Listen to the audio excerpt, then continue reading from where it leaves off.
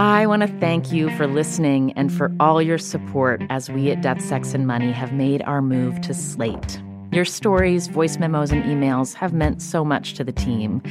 As part of this transition, there's a new way to support our show financially at Slate, our new home, and you'll get something special in return.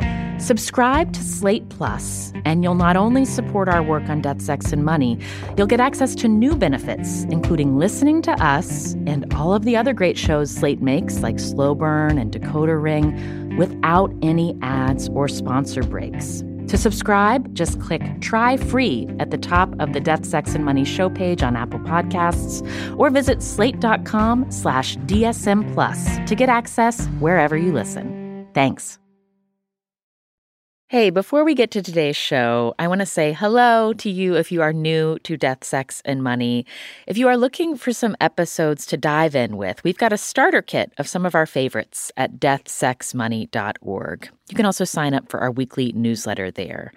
And wherever you're listening right now, I hope you'll hit subscribe if you haven't already, so you never miss an episode. Next week, our episode is looking at living with chronic illness. I talk with former professional rock climber Mason Earl about his chronic fatigue syndrome, or ME/CFS, in a series of phone calls while he laid in bed. When life is just sort of is going your way at every single turn, you start to think, oh gosh, I'm in control here. And that's just not the case. I can't wait to share this story with you next week. Today's episode is a special one that we made along with our friends at The Cut podcast from New York Magazine. Enjoy. Man, this feels like therapy. I know. How do we start? But it's more complicated than therapy because it's unclear who's in charge. It's unclear who's the confessor and who's the question asker. Oh, I'm the question asker to you. You know what it's like to not have kids. I don't know what it's like to have kids. You are on the other side of a threshold that I don't know if I'll ever get to. I mean, I cannot imagine you would have questions for me. In collaboration with The Cut from New York Magazine, this is Death, Sex, and Money, the show from WNYC about the things we think about a lot and need to talk about more. I'm Anna Sale. And I'm Avery Trufelman, host of The Cut. Why don't we just start, Avery, by today, when you think about the question about whether you want to become a parent, what comes up? So I'm about to turn 30.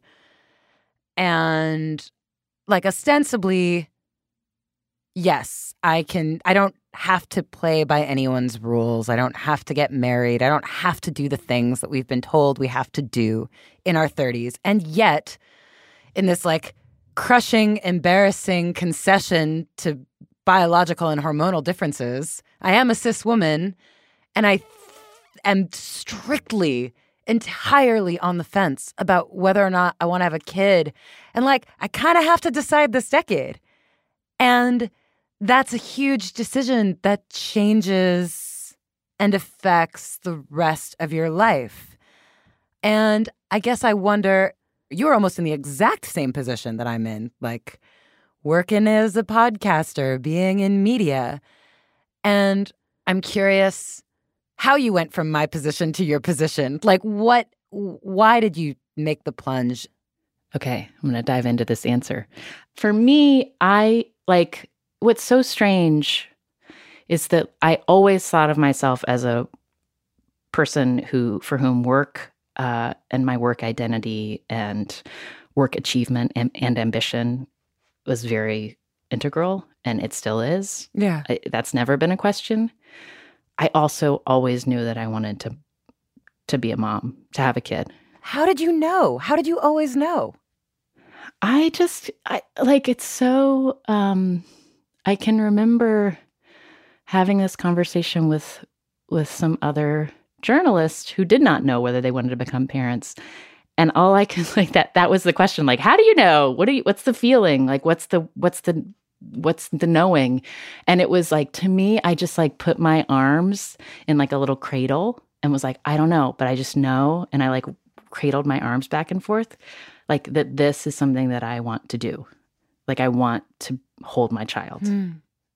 I wish I had the sort of certainty of that desire. I guess that's like, it leads to this more existential question of like, is it more painful to know exactly what you want?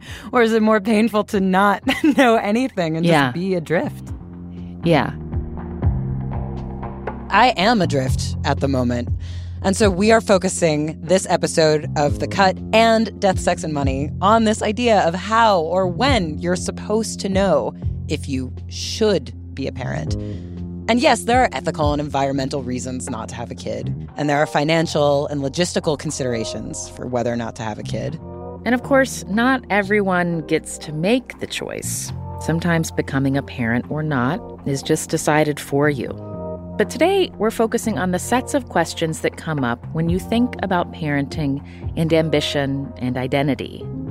I am raising 2 kids with my husband, but we're also going to hear about people who have approached the question of whether and how to parent from really different angles. Avery and I first talked about this a few weeks back. I mean, this is going to make me sound like an absolute maniac, but I guess this shows you where my priorities are now. Like, do you remember the first time that being a parent really ate into your ambition? Where you were like, I would like to do this meaty story or interview, but I can't right now because I have a baby to raise. Yes. Yeah. I mean, for me, it was like, oh, travel's not something I want to do. Or if I do have to do it, right, I need to be really strategic about how many nights I'm away, what it's for, and be really clear what I'm going to get out of the time away because it has a cost. Right. I have a job that like I've been able to like make flexible so that I don't feel like I've had to give up my identity as a professional person and as a working person or as a creative person. I still feel like I have that part of me. I feel like becoming a mom has just like, it's as if a whole other side of my body has been like, I picture like it blowing up with muscles that I didn't know I could have, which is like how to soothe, how to teach, how to comfort, how to argue with a kid and get really emotional and then come back around so you both like apologize when you get frustrated. Like there's just parts of me that I feel are so much more full. But I guess I wonder like what your relationship is with your own ambition right now, because I'm so embarrassed to admit that I'm just like a fiery ball of ambition. Is there part of you as someone who like self-identifies really deeply as an artist, is there part of you that worries that you will be a less interesting artist if all of a sudden you're an artist and a mom? Oh my God, get your foot off my neck, Anna. Oh my God. That's it. You got it. That's totally the fear. I don't know if I have any right to identify as an artist, but yeah, like when I think about my models for motherhood, I think of like Yoko Ono and Vivienne Westwood, and I don't think they were like the best moms because they were balancing a lot of other things. And yeah. I worry that it might mean sort of King Solomon style splitting the baby and not being very good at either art or motherhood. You know, when you dilute the two. And so that's why it's so nice to talk to you about it. Because I really wonder what this has done to the quality of your work or the kind of work you do since becoming a parent. Yeah, I wonder about that too. It's like, what would it be like? Really? Well, yeah, it's like it's changed. The way I work has changed. And so like the work has changed. And I still think I'm like making stuff that I'm really like excited and interested in and proud of, but it's different. I mean, the thing that you say about Yoko Ono and Vivienne Westwood, it makes me also, I just want to like name it. Like, I do also think that by and large, we don't think moms are hip. We think there's a certain like, there's like a flattening to it. Okay, you've just touched on one more like very core insecurity that I have around motherhood, which is kind of, I mean, I can't think of a more polite way to say it, so I'm just going to sound mean. I'm so sorry, but like the sort of basicing that happens. Oh yeah, and I love that verb. Like, oh my God, that's a really good verb. Yeah, you know what I mean? Like you are someone who has worked so hard to develop an acumen for what is new and what is interesting and what, you know, is missing from the conversation and needs to be said. And I know so many other brilliant, rigorous journalists who have become not only mothers, but just parents, you know, who really held up an eye for a story. And then suddenly they're sharing, you know... No, I want to hear your most mean self. Just say it. Get the it out. Like, I just want to hear it. We know, judgment-free zone. I'm not taking it personally. Just say it. They're showing me pictures of their kids and like, I don't care. And they send me like a picture of their kid, whatever, like covered in food. That's actually kind of gross. Like, I don't actually care. Your vision of what is interesting gets so warped. Oh, I sound awful. Keep it coming. I love it. I want to hear it like a fire hose. No, it just... but do you know what I mean? I've spent so long curating, fine-tuning, like what is interesting to other people, what is a good story. I mean, I think an important thing to know is like when you're around kids, are you like magnetized towards them or not?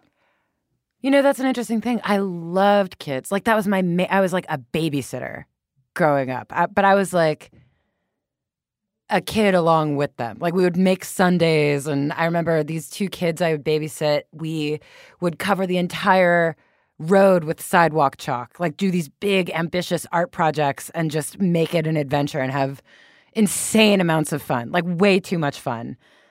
So I do love kids a lot.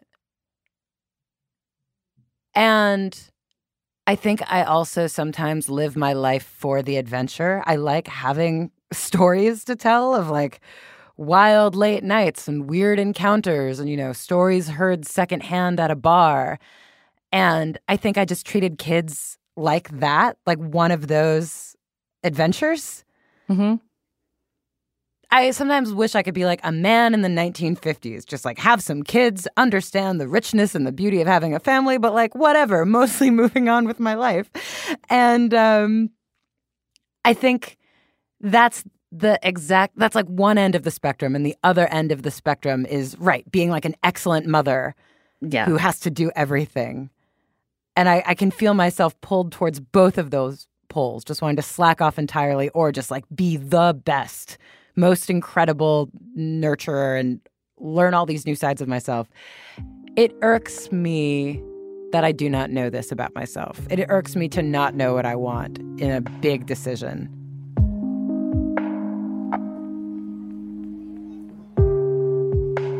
It is a big decision, yes.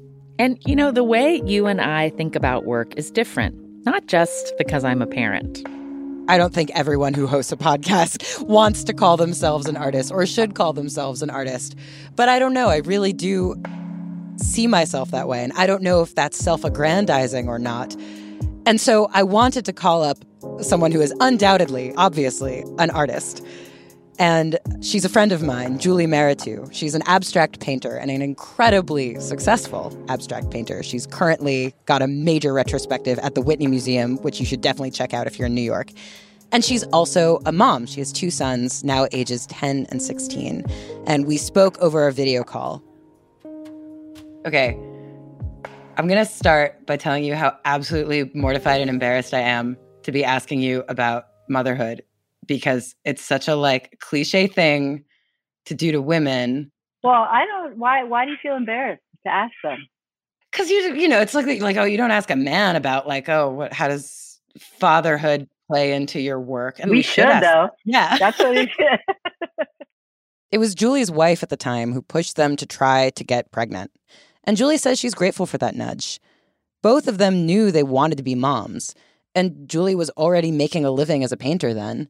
But all of my egotistical concerns about like losing my edge or whatever, those were not Julie's primary concerns.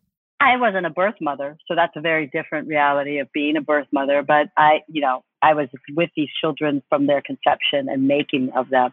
And I think at the beginning, more I was worried about what kind of mother would I be. We want to idealize what we can be, and that we're going to make this kind of perfect person, and we want to try our best to like set that up, and that's an impossibility. And so for me, my fear was, will I remember to feed them? Will I remember, like, how will I take care of this child? Like, how can I even do this? Like, such an enormous responsibility. I was more anxious about that than I was about being able to work. And I've never worried about my work. I will always find a way to do that. And when their first son was born, Cade, Julie found ways to work with him, literally, like right alongside her there in the studio. I mean, he was in the baby Bjorn with me while I was painting. He was like on the floor. It was never going to be something there was a constant fluidity. Well, okay, part of that fluidity is because Julie and her partner were living in Berlin at the time, and getting to live outside the U.S. was kind of key. Julie is originally from Ethiopia, and she was very aware that the sort of individualistic, less communal way of raising kids is super American, and that the world has other alternatives.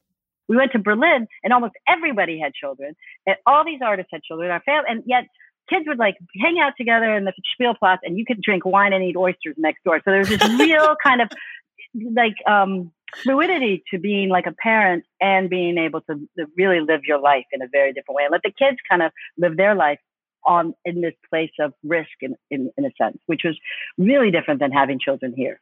But those early years really changed how we could be parents and be adults at the same time.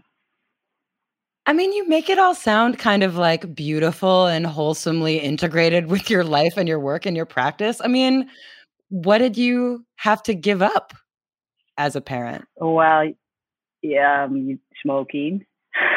I don't know, like bad behavior in front of them. I feel like so much of the mythos of the artist is like smoking and behaving badly and, I don't know, being kind of interesting in that way. Sorry. Well, I don't know. I mean, I think like, do you have a lot of friends who are interesting now that they're mothers? Is that why it's coming up?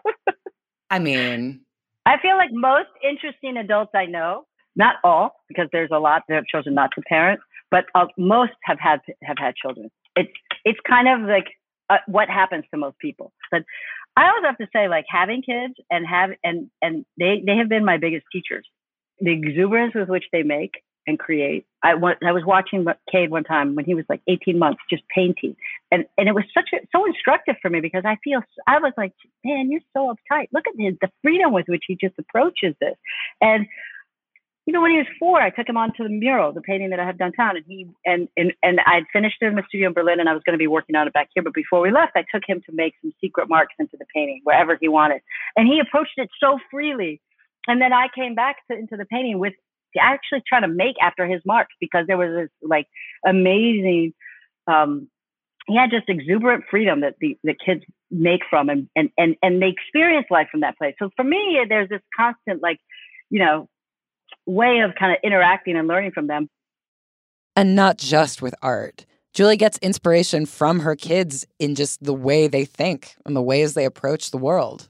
I can tell you that the way that my children think about gender, think about politics, think about race, the way they think about the economy, capitalism, it's unbelievable. They're so radical and kind of rigorous as different ways of being. Like, and I felt like I was like trying to raise them as free and as openly as I can. But then, these kids come up, they totally call us out for our, like the constraints on our imagination of what is free. I feel like there's something about the way that people can have kids and find liberation as well is important. And so for me, like, there's something about like talking to people about it, because no one ever talked to us about it in that way.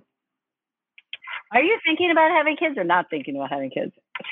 Well, the time is, as you said, like the clock. I got to make a decision. Yeah.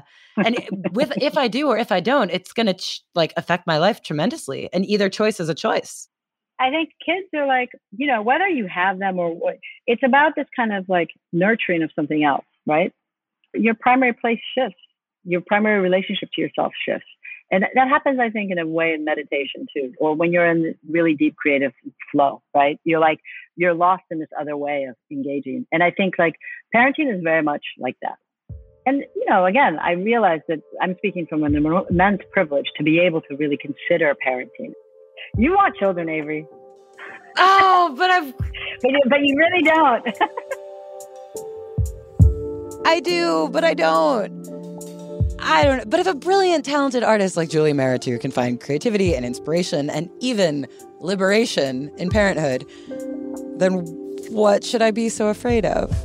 But then again, Julie raised her kids partly in Europe, and I just don't know if the United States could really support the kind of life where you can be parents and also totally just be autonomous adults.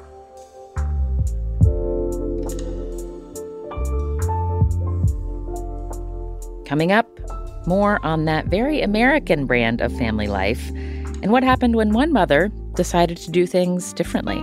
I was driving away in the car by myself with only my things. And for the first time in my life as a person, I was going to have my own bedroom, my own space. I had never had this in the whole of my life.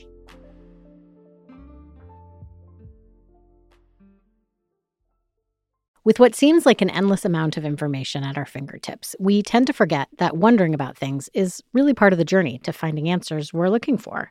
So when it comes to the hot topics of Israel, Judaism, and Zionism, there's so much to wonder about right now that it's hard to know where to turn. Enter the latest weekly podcast from Unpacked, Wondering Jews with Michal and Noam. Join hosts and educator extraordinaires Michal Biton and Noam Weissman as they tackle these topics and the uncomfortable questions that surround them with the goal of working towards the answers, together with their listeners. No matter where you're from, if you've ever wondered about anything, this is the podcast for you. So check it out. Subscribe to Wondering Jews with Michal and Noam on your favorite podcast app today. Wondering Jews is brought to you by Unpacked, a division of Open Door Media. This is Death, Sex, and Money from WNYC. I'm Anna Sale. And I'm Avery Trufelman, host of The Cut from New York Magazine. Part of why making the decision to become a parent is so fraught is once you have a kid, you can't undo it. You brought a child into the world who now needs to be taken care of. And there are some pretty rigid societal expectations of how that is supposed to look, especially for moms. Writer Maria Housden is in her 50s now, but back in the 90s, she was a stay-at-home mom. And then her life changed. And she realized she wanted to be a different type of parent. I'm curious, Maria, I was thinking about this. When you're meeting someone new and they ask you, do you have kids? At what point do you tell them about your history with motherhood, what motherhood looked like for you? Well, the first aspect of it comes up for me when I have to wonder, do I tell them I have 3 children or 4, right? Because I had a daughter that died. Maria's relationship to mothering started to shift after her child Hannah was diagnosed with cancer when she was 2 years old.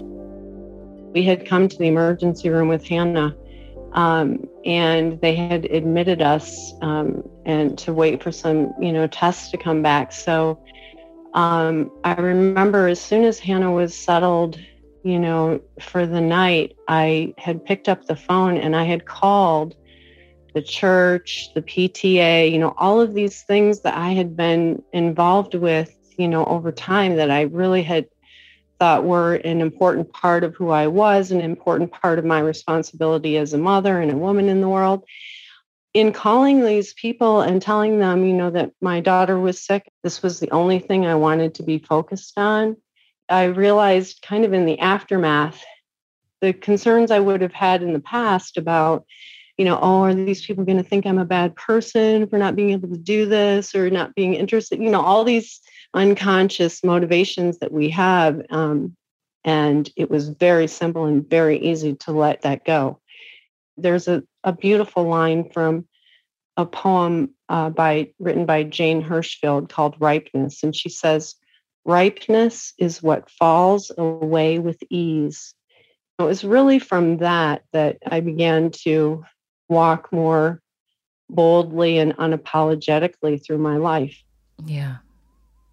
I love that line. Ripeness is what falls away with ease. Yes. One other thing that fell away, Maria's marriage. She and her then husband decided to split up about 5 years after Hannah died. And when they started talking about how they would parent after they divorced, Maria says her ex suggested that she be the one to move out. When my ex-husband first proposed this as a possibility when we were divorcing, I was horrified. I was like, what kind of mother would do that? Well, how could you even think of something that never even crossed my mind, right? I just assumed that I would stay in the house and he would get the apartment because that's the way everyone does it. But then Maria started to consider what it would be like to not have primary custody of 3 kids. It was like a bursting into, like the breaking of the egg, like a whole new world of possibilities. Again, I had never anticipated or considered. And I was desperate for that at that point. It was only 5 years in the wake of Hannah's death, and I still had a lot of grieving and healing to do. So one night, in the middle of the night, out of a sound sleep, I literally sat up in bed with this realization that the only thing I was afraid of was what other people would think. And when I realized that, when I got that, I was like, well, I don't care about that. After the divorce was final, Maria saw her kids every other weekend and during summers. And she worked on her first book about her daughter, Hannah. This was in 1998, and Maria and her family lived in a tight-knit New Jersey suburb. She didn't know any other divorced couples, let alone families where the mother moved out, away from the kids. I did have a moment with a close friend of mine who was, we were in our mom's group together. When I was making this decision during the divorce, she at one point said to me, we're all miserable. What makes you so special that you get to do this? Wait, I just want to sit with that a little bit. What was she saying to you? She was saying, why do you think you get to ask for this? Yes. Yeah. Why? What makes you so special that you get to go and do this when we're all trying to make it work? But that goes to, you probably heard the thing about the crabs in the bucket, right? When you put the crabs in the bucket, as soon as one of them gets almost to the top to climb out, the others pull it back down. It's a pretty dim view of motherhood.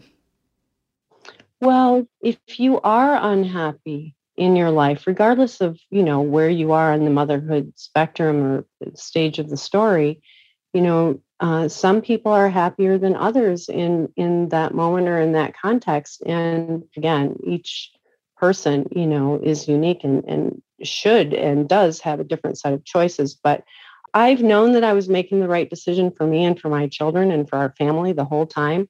I just didn't expect how difficult it was going to be, for anyone else to be okay with it. So if someone says to me, should I do this? Do you recommend it? I say, no. You have to know this is best and right for you. You have to know it in such a way that you can weather the storm that is going to come. So I don't recommend it, but I will say that there's no question it was the right decision for all of us, even if it was painful, even if it was challenging. You say you don't recommend it. What is it that you don't recommend? Well, I don't recommend being the parent that moves out, whether you're the father or the mother. I'm just telling everyone, if you are that parent, that is going to be difficult in ways you can't anticipate. Having lived the life you've lived, if you were talking to somebody who was, who hasn't had that clarity about being a parent and wanting to be a parent, but instead has a lot of questions and confusion and uncertainty, what would you tell that person about the questions they need to ask themselves? Well, the first and most important thing is to be honest and true with yourself about who you really are and what you really want. Even if you don't know what you want, to give ourselves room to be honest with ourselves first. And then, the big challenge, be honest with everyone in your life, including and especially saying, I have no idea what I'm doing.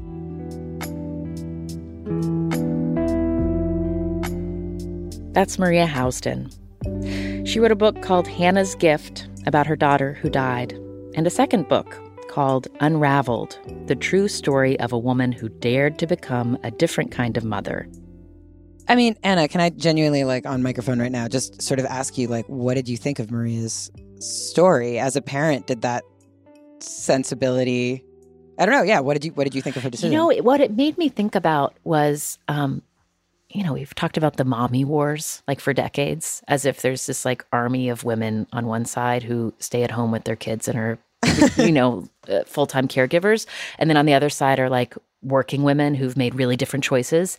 And the thing that Maria really got me thinking about was, let's acknowledge that for a lot of people who are mothers, the mommy war is waging in your head all the time.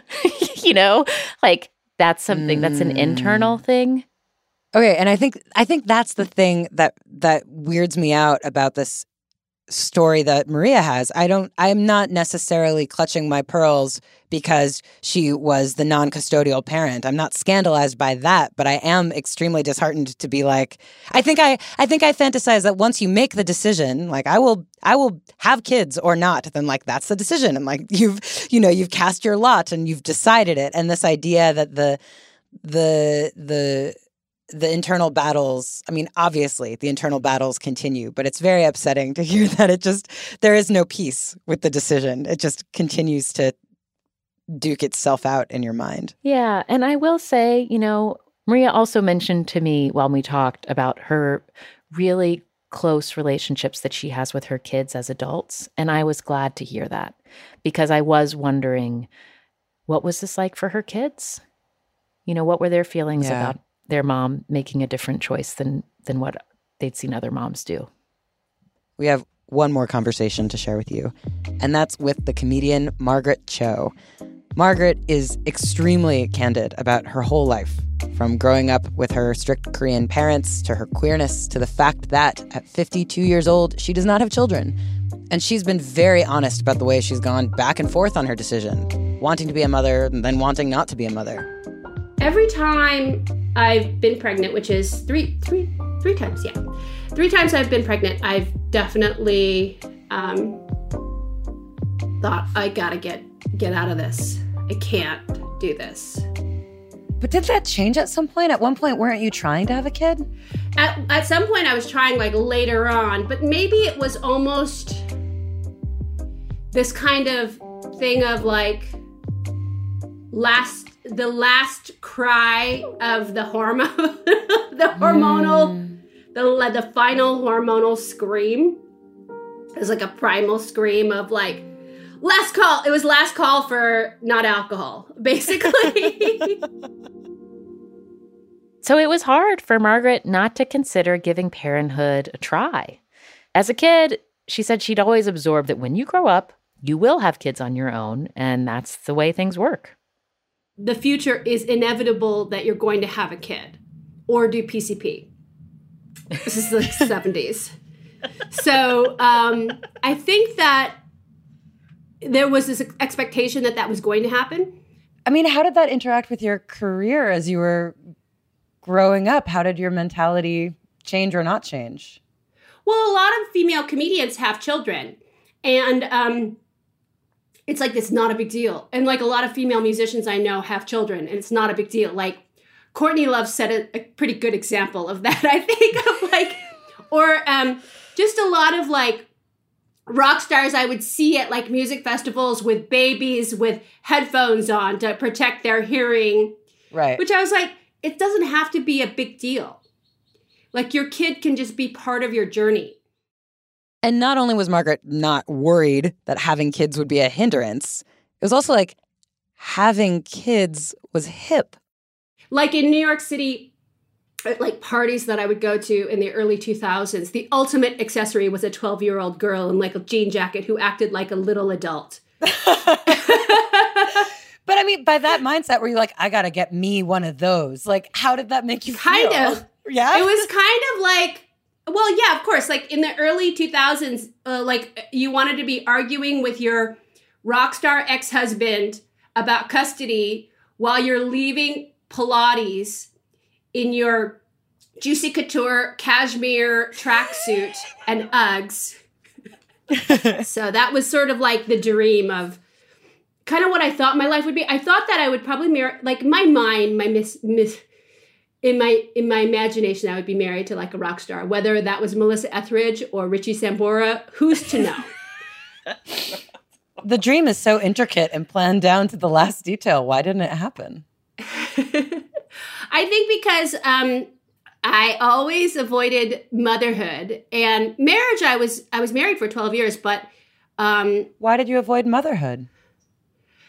Because I think I didn't want to love anybody more than I loved anything or loved my career or loved I was just so afraid of the expansion of my heart. To me, that seemed unbearable. Even though I know that with that brings a lot of joy and an escalation of celebration of life, it to me was too much responsibility and too much of the unknown. I would rather control the capacity of my loving, which is like, now it's like in a safe place, like now it's in a contained place. Now I can really kind of examine it and enjoy it. But I think that for that, parenting isn't for me. Of course, I have a lot of animals. And that's fine. This is Lucia Caterina. Margaret, have you ever identified as a parent? Has there been a phase in your life when you thought of yourself as a parent? I guess in a sense, like I have like drag daughters, I have like the House of Cho. So I have a lot of like comedian children and like a lot of gay children and a lot of gay Asian children. And like whenever I see younger Asian American comedians, I'm like, oh, those are my children. That's like, definitely, yes, I'm a parent to that. So I have a whole dynasty of Asian American comedian gay children, and then also all of my animals. So yes. But that's not the same. You know, it's very different. But it is very much a parent in that way. I mean, there's some ways it's the same. I think about, there's a quote years ago, I talked to the actor Ellen Burstyn, and she adopted her son, and she talked about how the act of mothering made her a mother, that the verb makes you the noun. And I think about that a lot. Yeah, I think that's right. I question whether having children is really this gendered imperative that's put onto us by society that has really infiltrated my brain, that I really question whether or not it was ever valid. That there's a hormonal response to children, babies, of course, but how much of that is social conditioning and how much of that is my own desire? I'm not sure. And I mean, I'm okay with not having them now. And it feels good. Like I'm okay right now with not having a partner. I'm okay with living alone, which is like, to me, if I was in my 20s, the idea of being alone in my 50s was the most terrifying prospect. But now I'm 52 and I'm alone and I'm the happiest I've ever been. So I realized that that was social conditioning in my 20s, being worried about being a middle-aged to older woman on my own, when I realized I'm so much better off than I've ever been. I'm good. It's like that, like it's putting your hand over your glass of like life. Like I'm good.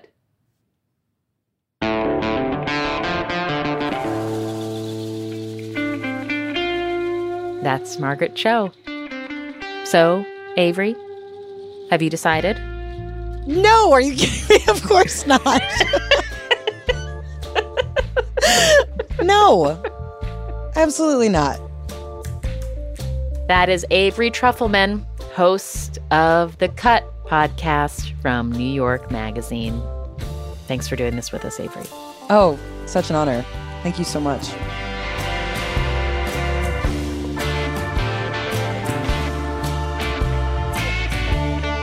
Death, Sex, and Money is a listener-supported production of WNYC Studios in New York.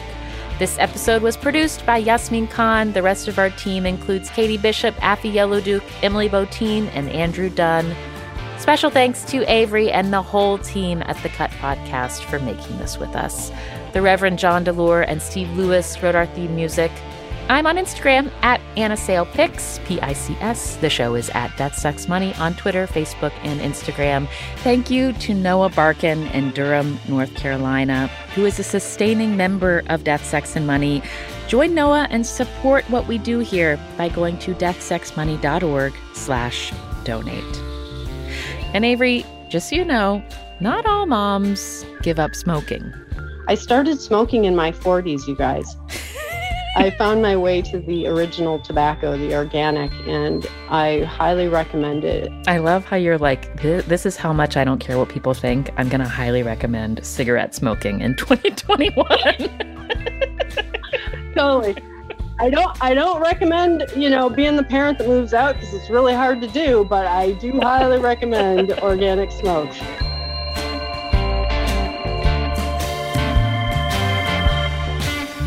I'm Anna Sale, and this is Death, Sex, and Money from WNYC.